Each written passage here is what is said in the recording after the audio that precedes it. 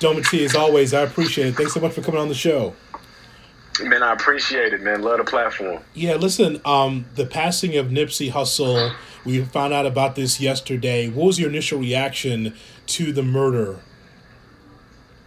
The first thing I thought was I hoped it was close to April Fool's, and I hoped it was a sick joke. I'm not gonna lie. I was hoping that maybe this was false, because for me, he represented something that I really resonated with as an African living in America. You know, he was East African and later on connected more closely with his culture later on in life. And a lot of what he learned from going and visiting Africa when he was 18 years old is what I learned when I visited about 4 years ago. And, you know, it just hit me like a big loss to the hip hop community, but also just for young Black African American men in general who have made it out of tough situations. Doma T, I just think that it was just really foreshadowing in some ways, because as his tweets came up just a couple hours before the murder, having enemies is a blessing. I'm just wondering, how cryptic was that for you, and did it hit like it hit me? Like, was that some foreshadowing that he might have known? Exact. That is the thing that shook me to my core when I read that tweet. Because, you know, the first thing is kind of morbid, but as soon as people pass, we start to write these stories, we go right to their Instagram accounts. We go to the Instagram accounts of their loved one, those Twitter accounts. They're always, you know, in most cases, you get these rare tweets. And so I wonder, was there an altercation that we didn't know about that he had with somebody? Or is there some meat to these conspiracy theories that people are putting out there about maybe he had an inkling that someone, you know, wanted him gone because of some projects he'd been working on? I don't know. Well, how much did his music give us all a glimpse of the scene in Los Angeles in the streets?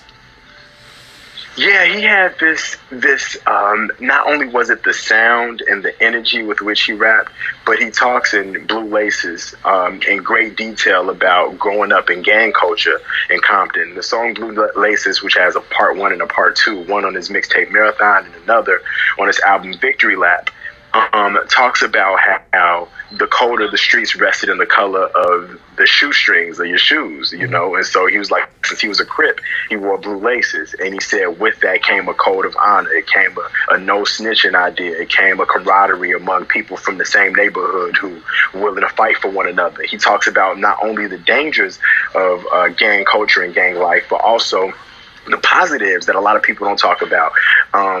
In terms of young men who grew up without mentorship, having people that they can look to as father figures who taught them a code of ethics, who gave them rules and guidelines and these parameters by which to live. And he talks about in these records and in a lot of his other music how you can use that same energy, that same familial, those lessons, that ethics, to transform it for good, as long as you can bring peace between warring gang factions like the Bloods and the Crips.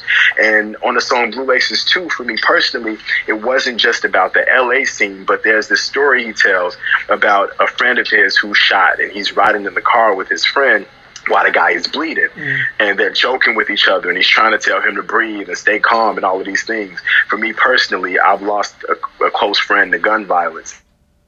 That song reminds me very much of my close friend. And so it wasn't just the LA street scene, but it also showed us the street scenes of hoods all across the country.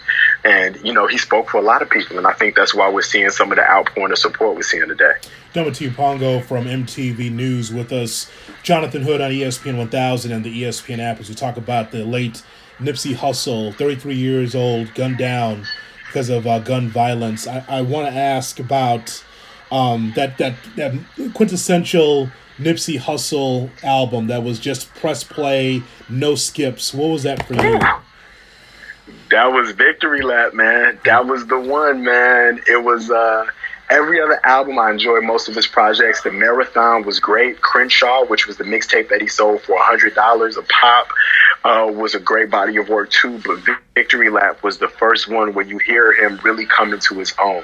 And he talks about in past interviews how he was able to do that was because all of the producers and engineers and everyone who was involved in the album stayed under one roof and did that project together. And it had been pushed back multiple times. And when it finally came out, it was a body of work that virtually no skips, nominated for a Grammy, was a testament to, after 13 mixtapes, what he was actually capable of. And and the reason why a lot of people really rock with Nipsey so tough is because his music transcended hip hop, in that a lot of people who are fans of him as a person aren't always necessarily fans of his music. They were fans of his business acumen as an entrepreneur. And I felt like with Victory Lap, it was the first time he put down a lot of his side projects and focused primarily on the music. And what we got out of it was a really phenomenal body of work.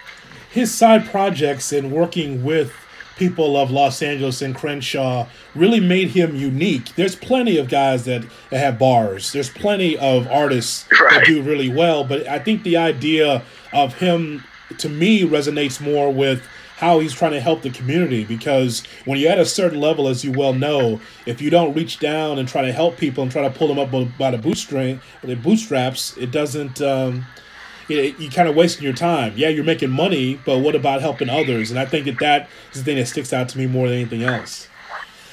Yeah, me too, man. That's what made him such a powerful guy. And I had a chance to, never got to meet him, but I got a chance to see that firsthand when I visited the Marathon store out there in LA. And you got these brothers, I kid you not, Jonathan, with tattoos all over their face, up and down their arms, with the best customer service you could ever ask for. You know, how you doing? Can I help you? What can I show you? They actually pulled up my phone, and pulled up this Marathon clothing app. And on the app, you can point your phone toward an item in the store, and it would automatically play a music video or a song that corresponded with the item.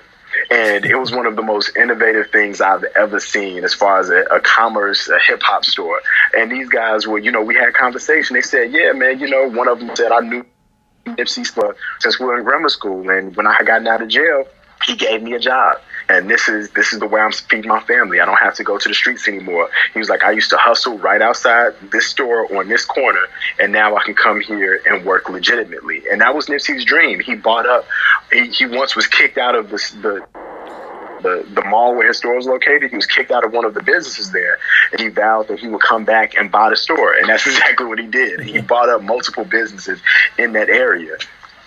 Doma T, lastly, could you tell everybody what you believe his legacy is? I continue to see people in the outpouring on Instagram and other places about the passing, but in your mind, as a fan of his music and what he was able to do for people, what is his legacy? Man, I wish I could attribute this specifically to the account that I got it from, but I cannot remember where I saw the post.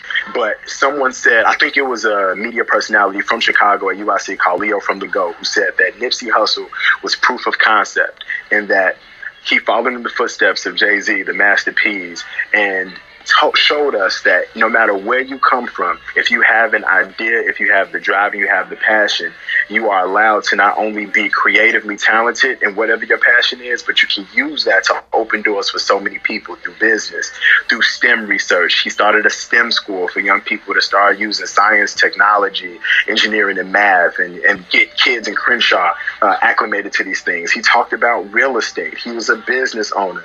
He was a guy who was early on starting to invest in Bitcoin. And there's even a meme floating around that's 7 money and ownership lessons from Nipsey Hussle, which focus on breaking the chains of poverty within our families and putting forth wealth management and generational wealth, real estate, economics, while at the same time being authentically you and showing that you don't have to put on a suit and tie and conform just to be successful and be a pillar in your community. And I think he really represents that to the core. And so, that's why I was so happy to jump at the opportunity to talk longer than 2 minutes about someone who meant so much to me, to the block, and to businessmen alike. So, J Hood, I appreciate you for the platform to just uplift somebody who has been, not only a beacon to me, but also a kind of a proof of concept to people like us who have so many other things that we want to do with this life. Doma T, thank you so much. Man, thank you. I appreciate it. Doma T. Pongo from MTV News with Jonathan Hood on ESPN 1000.